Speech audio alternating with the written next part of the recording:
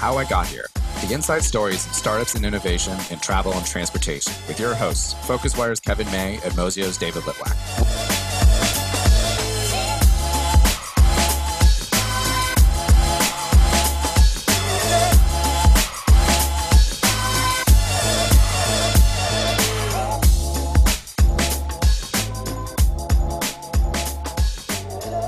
Hello there and welcome to another episode of How I Got Here. That's Mozio and FocusWire's weekly podcast where we interview the entrepreneurs and innovators in travel, tourism, hospitality and transportation. This week we warmly welcome Rami Zaidan. He's the founder at Lifehouse. Many of you will know Lifehouse already, but for those of you that don't, the company was created in 2017 and has 8 properties under its own brand name and manages a total of 25. He was previously Vice President at TPG Capital and worked at the Starwood Capital Group in the role of acquisitions. Rami, thank you so much for joining us on How I Got Here. It's a pleasure. Thanks for having me. Okay, those of you that have been tuning into many of these will realise the very first question that we always ask all of our guests is to tell us how you got here. So thanks for having me. There's a few other resume tidbits that I'll probably get into with the story, but in short, Lifehouse was the genesis of a collection of personal and professional experiences. And to kind of start from the beginning, I grew up in Minnesota to 2 Lebanese immigrant parents. My mother passed when I was young, and I effectively saw there was an opportunity to find my nourishment or my nurturing without my mother by just focusing on school or soccer and being good at certain things, as it was quite challenging to be somewhat of a minority in a pretty homogenous place. And as I kind of evolved, I saw that to develop confidence in who I was, it was highly correlated to being good at certain things as opposed to just feeling a sense of belonging in the universe. And this will kind of segue into the brand of Lifehouse and less so about the business. Nevertheless, I left Minnesota, went to Johns Hopkins University to studied economics and chemical engineering, got injured playing soccer, transferred out to the London School of Economics, and throughout all those experiences saw that, wow, there were much more diverse populations outside of the state of Minnesota, and felt really connected in many other ways. So I took a job initially in the finance sector, partially because I didn't come from money. And I didn't know exactly what I wanted to do. I was a creative at my core, but saw being creative and, struggling with fitting in Minnesota wasn't a really great formula for success. So focused on kind of figuring out a more pragmatic approach to a career path and finding my personal fulfillment. Took a job with Deutsche Bank in the last recession in their special situations group. And we were buying portfolios of loans that were distressed, and Excel was our baby. And so I became quite good in Excel modeling, basically building templates for how to quickly underwrite $100 million portfolios of thousands of different distressed pieces of real estate. And saw that building these robust templates was enough to automate some people's jobs, because the templates and the formulas, et cetera, did all the work for people, and I actually was more productive, and saw that building models was actually a creative outlet for me, and being a creative person. And then we also financed hotels at that time. We ended up financing the Nomad Hotel in New York, and I saw there was an avenue for me to kind of pursue a creative passion in design, operational complexity, and still, make a decent living. And so I went on to Starwood, and at Starwood, wore a few different hats, but the latter part of my time there helped build a management company, and learned a lot. So I kind of jumped from place to place to learn, which was really great for me and not maybe the best for my employers, but appreciative of all the all the mentorship that I got. and quickly jumping into the hotel space there in the management side, saw that, again, Excel could automate people's jobs away. And there was a dearth of sophistication. You know, whether it's building OS&E templates or budget templates, there was a lot of people spending their time in Excel and documents that didn't add value to a guest and didn't add value to the real estate owners underlying. In 2014, and so I kind of developed this, hey, I want to be a hotelier and have my own brand because I have my own ideas, and somewhat of a naive, ego-driven approach. This was 2014, and not something I'm proud about.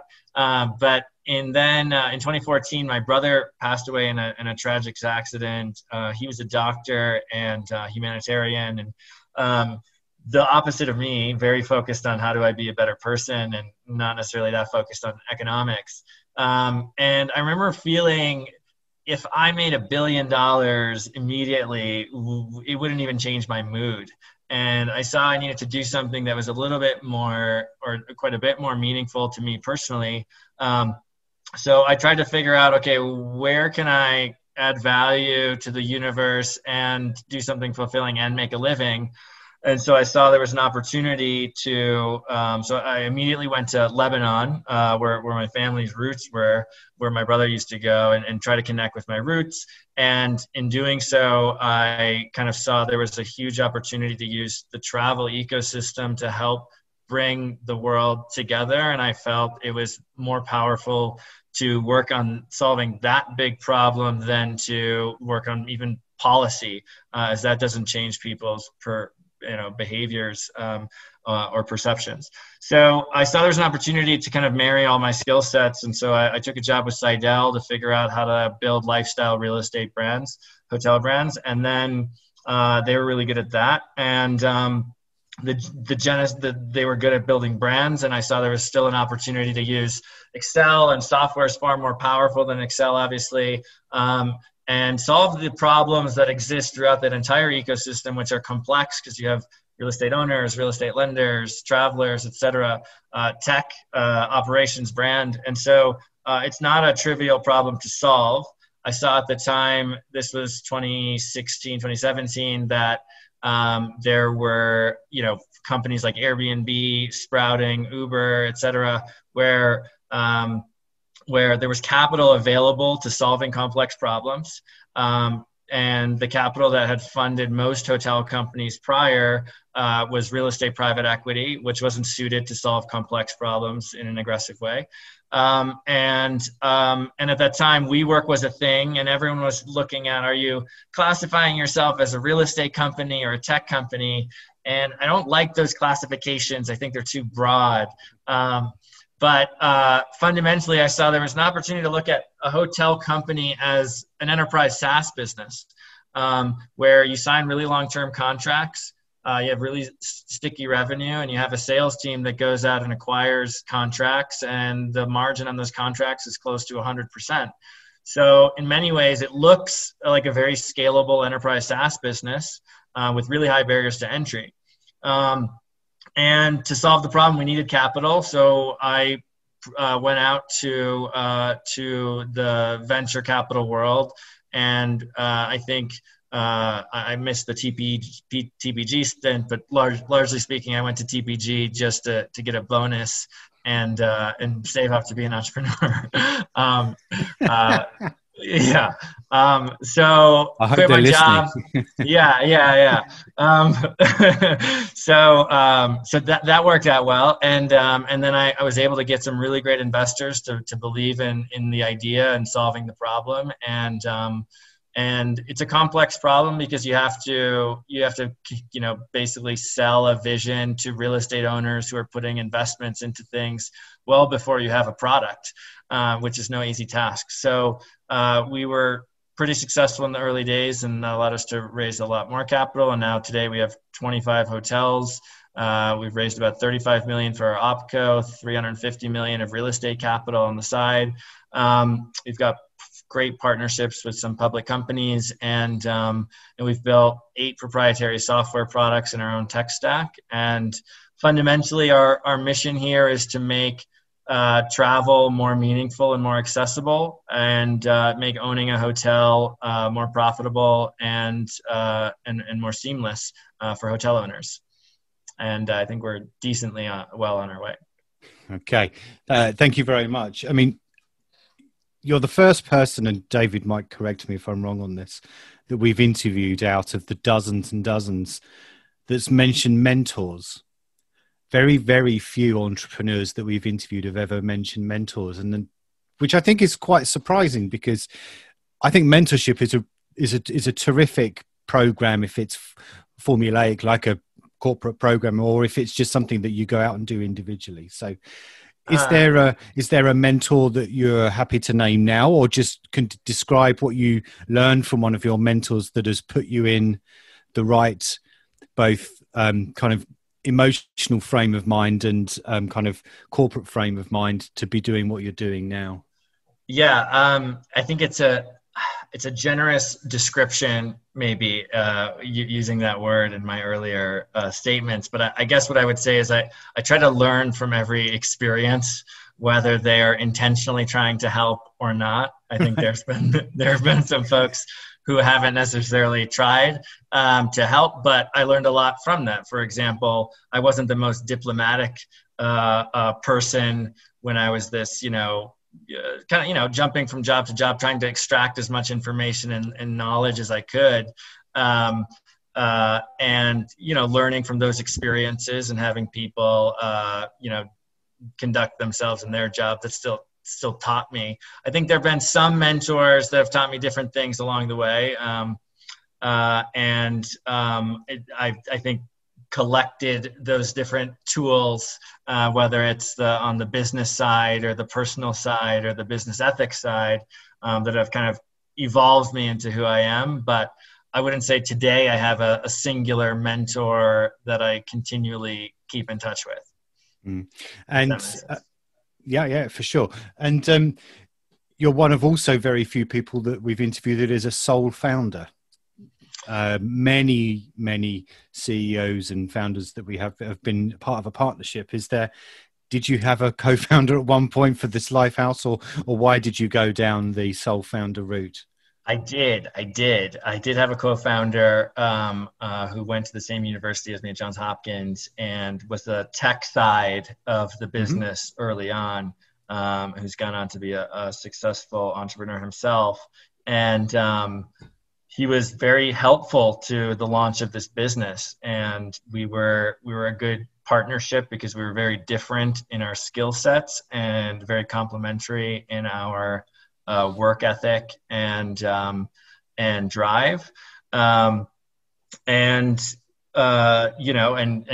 candidly, it was a great partnership to launch Lifehouse. And I having not been a tech entrepreneur, had got really great, I think perspective from him. And now I would say I'm a sole founder. We don't necessarily keep in touch, but there are definitely things about having a partner at my level that I miss, and there are some benefits to being to not having friction as well.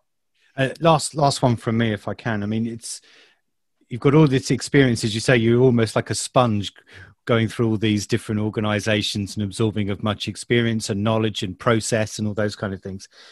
It's still quite a considerable leap to do all of that, which you could have seemingly carried on doing and earning some very, very good money in the VC world and all those kind of things, to suddenly go from there, okay, right, I'm ready. So what was the moment where you thought, okay, I'm ready?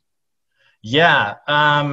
So I was risk averse by nature in some degrees. And so part of what I saw was no matter how much money I was making in the private equity world, I was unfulfilled, and I was really stifling my, what made me, get up in the morning. And so that was, so to your point, it was still quite a leap. And actually, I think you don't see too many people leave the private equity or VC world where they're making a bunch of current income, cash income, because the opportunity cost is so high. And so I think I left at a good place where, I wasn't a managing director and, had a family or anything. I was kind of on my own. And so, I didn't have a huge opportunity cost. And also I was pulled in through having, I was an advisor to a company, and I basically saw there was an opportunity to raise capital and pay myself a salary in short order, so to speak. So I knew that I was going to give myself about a year to figure it out. And we closed our seed round 7 months after kind of starting. So yes, it was a leap, and I'm really, really grateful to the investors that believed me in the beginning. So I want to delve a little bit into the how you went from property number one to scaling, because I think there's a lot of interesting things in your business. One, you guys manage some hotels yourself, but you don't manage all of them. Your SaaS product powers some other ones, or they're not all under your brand. Let me restate that. I'd like for you to actually clarify a little bit of that for us.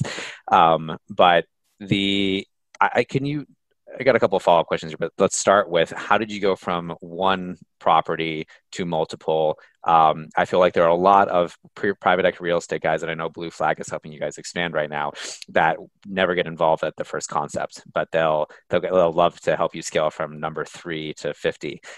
So often that first one is the hardest. So how did you start there?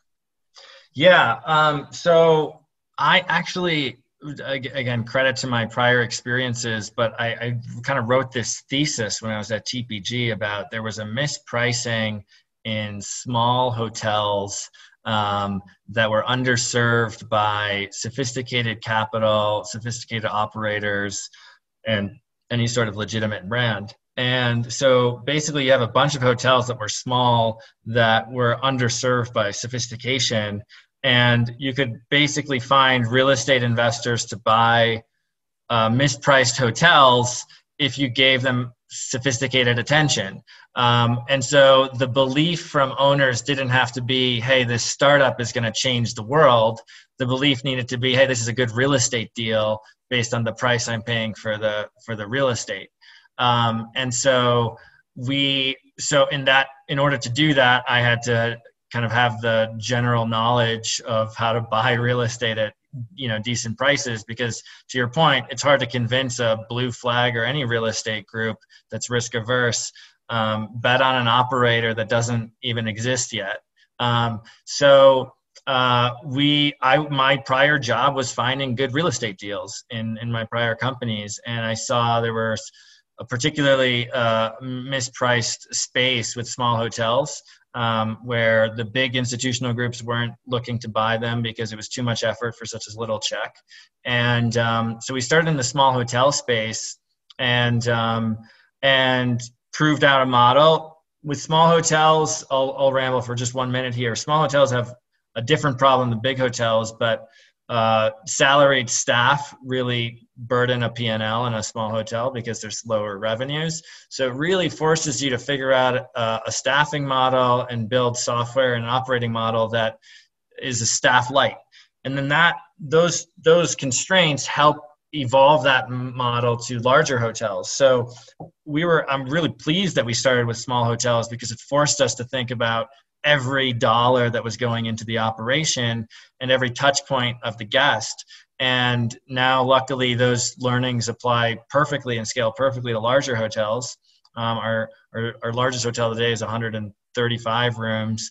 And now the software doesn't just power automation. We have a hyper luxury hotel in the Berkshires that's $1,700 a night. And, the software powers hospitality. And I think that's something maybe we don't get enough credit for in the press, but I'll use this analogy because I think your listeners will appreciate it, but it's somewhat cliche. Uber didn't just build software to automate the dispatcher. They built software that made it very easy to become a really good driver. And so lowers the amount of training required to be a driver and increases the reliability of it. And we thought about the same way for on-site staff. So we basically tried to automate, and I'll get back to your question, automate jobs that don't add value to the guest experience. So that's everything from finance, accounting, revenue management, performance marketing, all those things, HR. And automating a cost in a P&L is a risk-free cost savings. So as a real estate investor, you don't have to believe much. All you have to know is that there's going to be zero finance dollars in your P&L. And so it was about finding a really compelling risk-adjusted pitch to real estate investors or hotel owners, if you will, on why we can create value for their property. And it became, as you build trust in the ecosystem, it becomes easier to grow. So that was a whirlwind answer. No, so it's what you said about Uber. Actually, it's I've said this before. I mean, obviously, Mozio is a ground transportation company, so I use Uber versus Taxi Magic / Curb analogies on a very regular basis for a lot of different things. Actually, to the annoyance of people for my new company. But I've said the same thing about how Uber's biggest innovation was actually being able to boot bad drivers off the platform and enforce quality among service and hospitality, because like driving is kind of like driving, but like if you end up with someone who doesn't pick you up but they happen to be the cousin of the owner of the taxi company, it's kind of like you're out of luck. So I totally get where you're coming from there. I want to ask you a little bit about how why you have something called Lifehouse Connect. Actually, let's start there. What is Lifehouse Connect? Is that what you're referring to, in that you are also managing everything, or is it just the platform that someone else can manage, and it's just the tech and all the automating the cost and the P&L portion of it? Yeah. So Lifehouse, I'm not sure where Lifehouse Connect came from, but it's not a term we use anymore, candidly. No. So we have. Why don't I just quickly explain the product lines? Yeah. So at our core, we're a hotel brand and management company. Think a tech-enabled Marriott. There has been a shift in that space to focus on brand and stop focusing on management, and Marriott's become largely a franchise business. Yeah. We believe these things work closely together, and so we do both of them. And basically, having been in the lifestyle brand space for quite some time, I saw that there's a proliferation of lifestyle brands, and a faster way to grow and to monetize our software faster is we should manage other people's brands as well. And so that is what we would call our white label powered by Lifehouse management company. And while it's powered by our software, owners still want a management company at the wheel. And so we monetize our software via a management contract. And I think that's an important note. I always, it goes back to that real estate company versus tech company question is, I always said, well, sure, I can be a tech company, but then my customer changes from an owner to an operator, and the economics change pretty dramatically. There's not a lot of hotel SaaS companies that have done so well long term, because you get such little economics out of each hotel. You need 1 million hotels to be a $1 billion company, thereabouts. And so our view was, let's solve the whole problem. Software is a huge differentiator, but it's not the only thing we do. And we can have a very lucrative business model in that way. Although, struggling to communicate that it's not just SaaS, it's a management company. Interesting. And so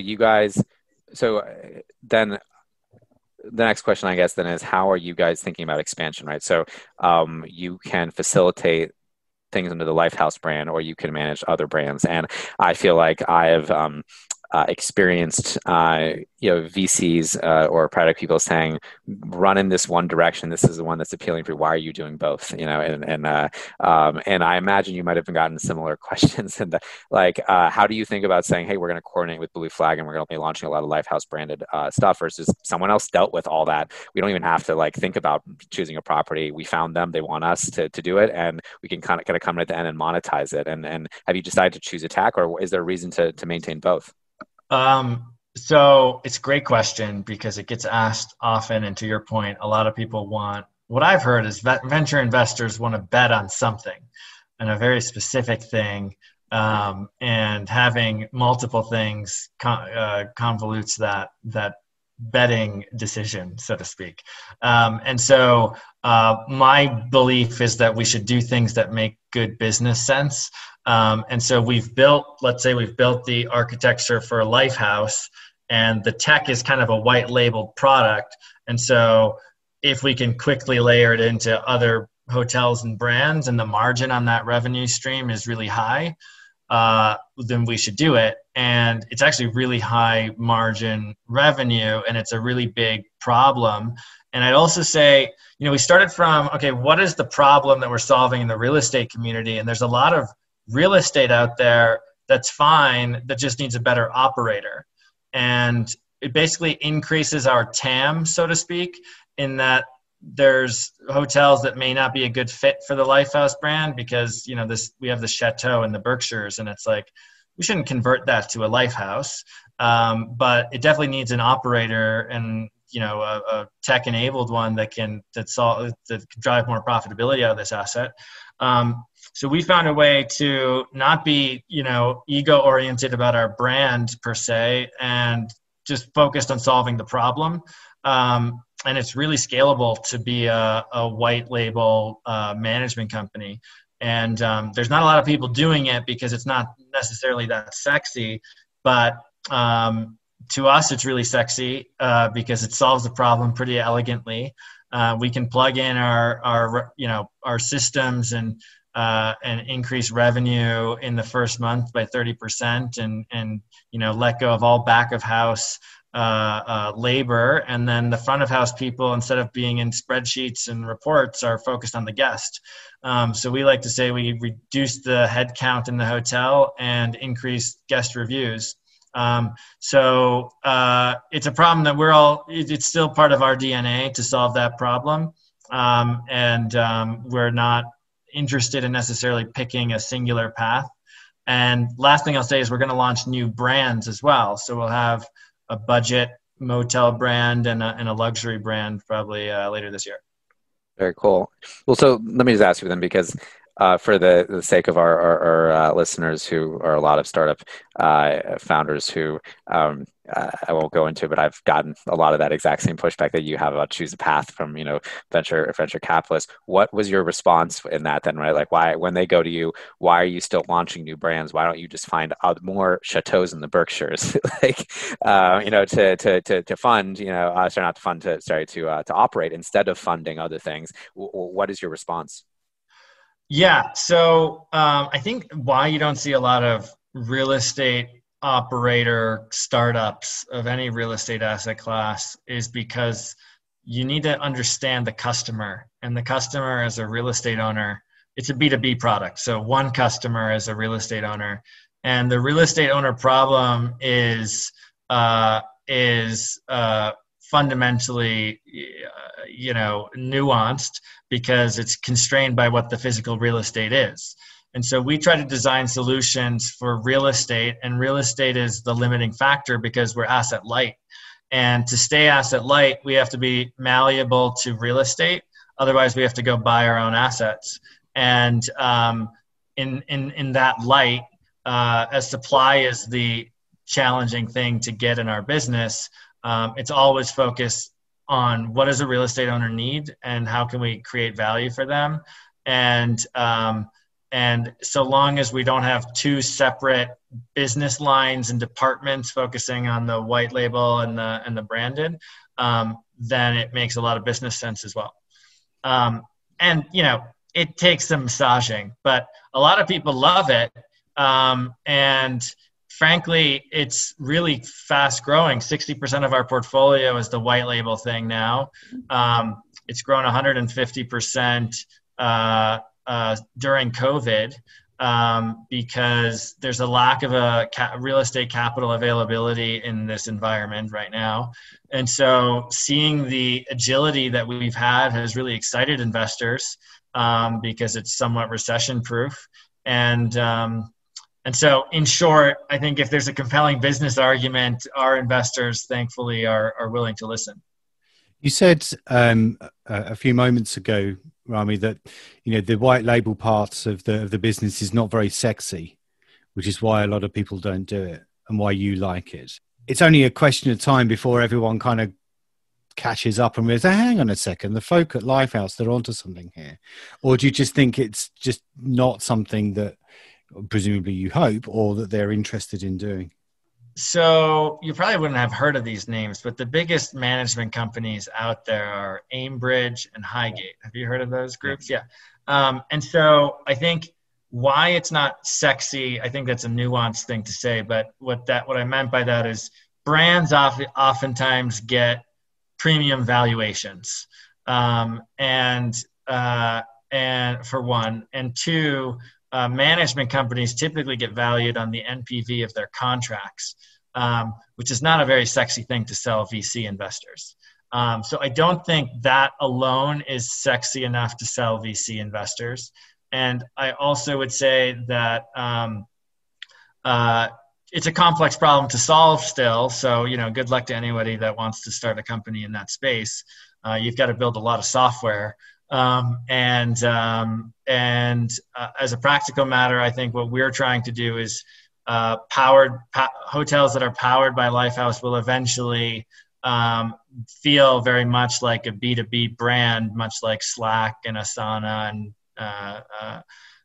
the other enterprise software products feel like a consumer product. And why that does end up translating to a powerful brand is our users, our employees in these hotels love the software. They walk around with an iPad, or our housekeepers walk around with an iPod Touch. Their training is so minimal, and they feel really good about the work that they're doing. And versus using Opera or some PMS software out there. So long story short, and our owners get great reporting. So sexy is maybe not the right word. Okay. Well, so actually, I want to kind of restate something you said there to see if I'm interpreting correctly. It's almost kind of like you're putting a brand around the non-sexy part of the industry of management, of competence. And previously, the brand was all around, just lifestyle, like Marriott, like you said, but they opted out of the operational component. You're almost putting a brand around the operational component and saying, okay, VCs, you don't normally, you don't like value us like the brand, but we have the cash flow of the management company. Is that a correct interpretation? I want to adjust it slightly because I don't think brand is purely an optics thing, the way I think it sometimes gets portrayed. Having our entire team, for example, aligned on an ethos and having the people, at the end of the day, we deliver hospitality as a service. So the people on the ground need to feel connected to a greater mission than just a pragmatic job scope. And candidly, it's a very complex system. So hotel owners don't understand hotels often, definitely not the tech underlying, barely, OTAs. And so to have a simplified, digestible story is valuable. And I think there's so much noise out there. Everybody wants to say they're doing something with tech in the hotel world. And so I do think it's important to be able to have a digestible product in a way that's communicated to owners. We interviewed a little while back Avi from the Pali Society. Another entrepreneur has created this brand of lifestyle hotels.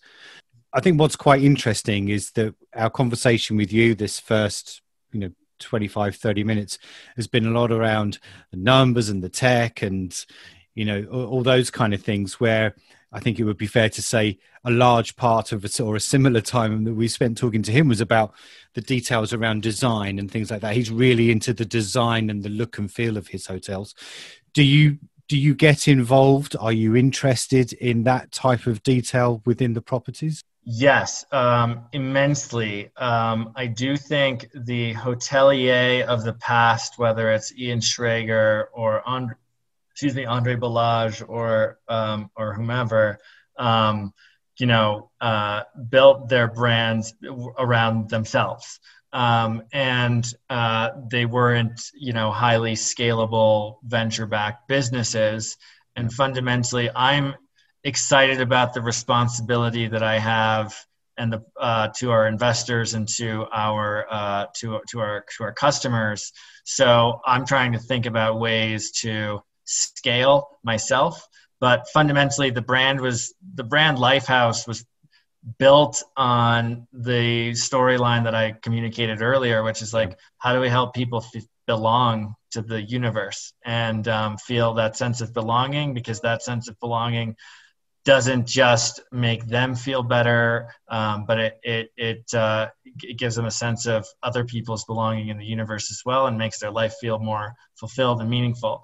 So I'm deeply connected to the brand. I finally just hired our first creative director who starts next month. So I've been owning the creative. I picked the linens, the scents. I've got our own candle line we've launched.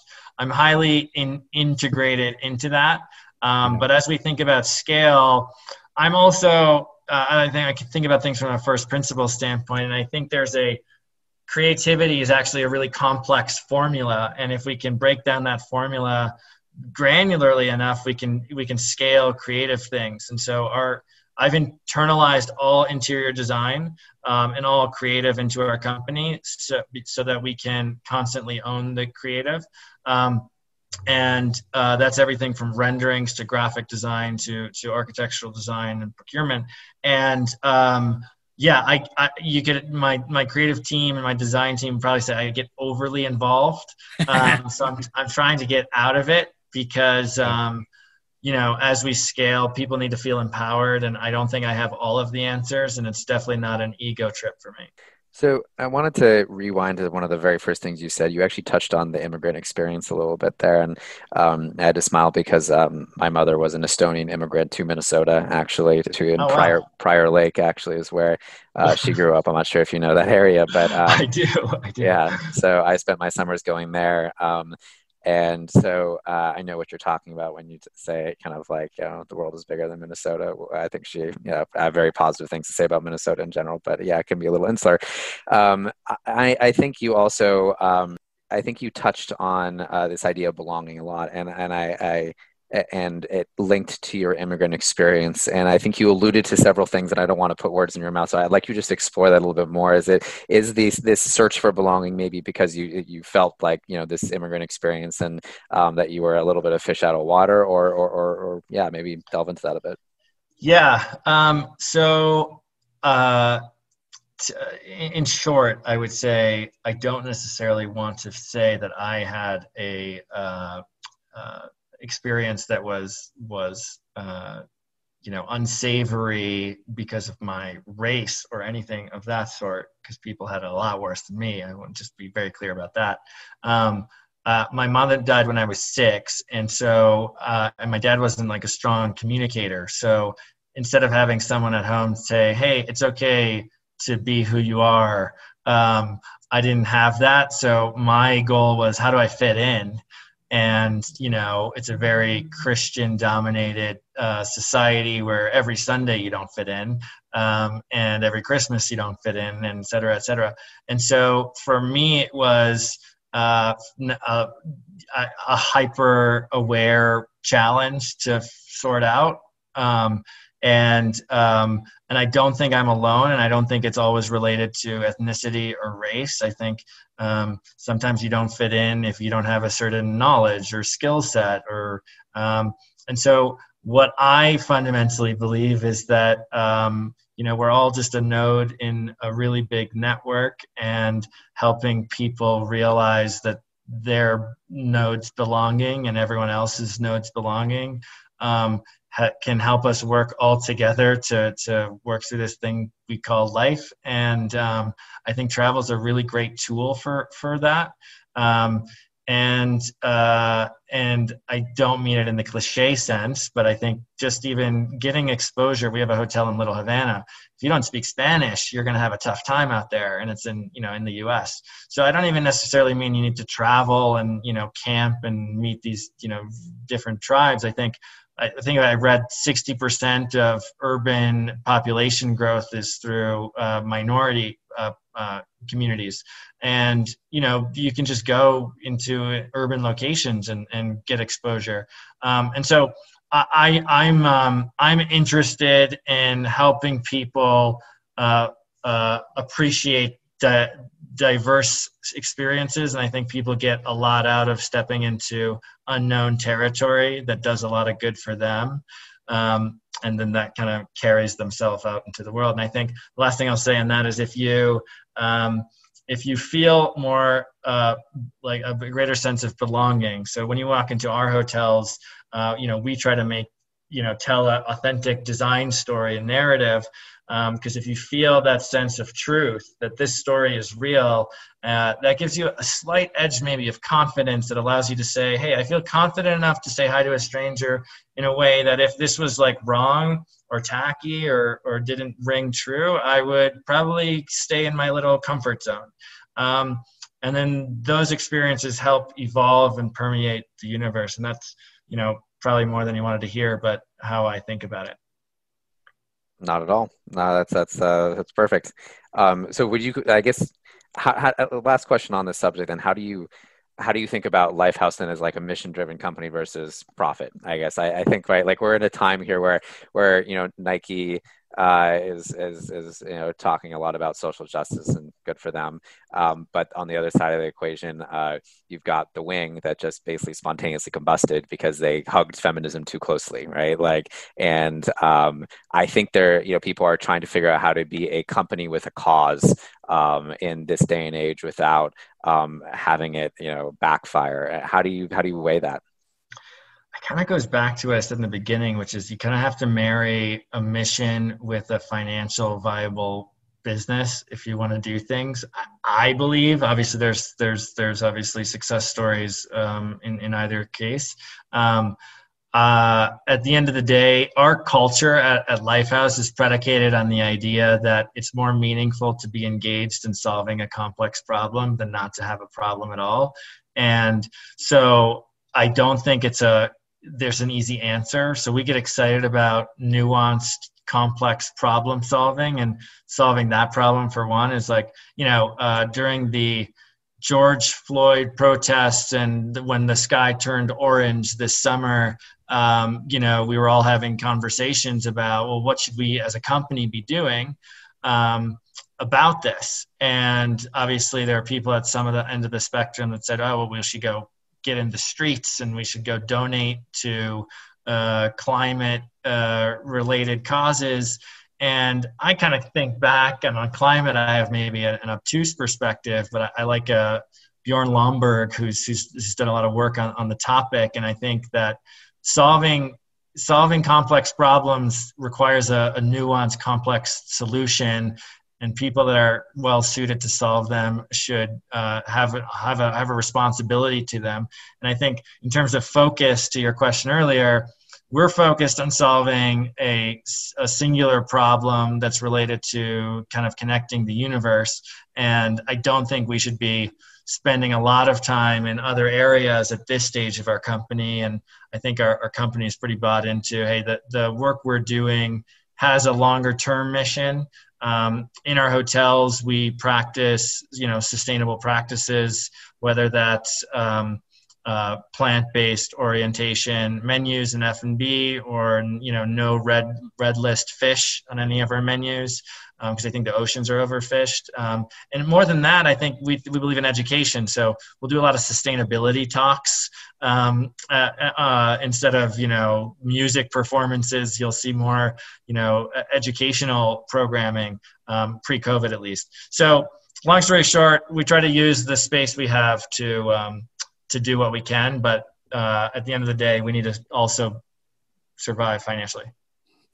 Okay, so last question from us then, and take you right back to something that you said at the beginning, which is when you were talking about when you worked in the finance world, and you said, you could make, and I'm paraphrasing here, you said you make $1 billion and it would never change your mood.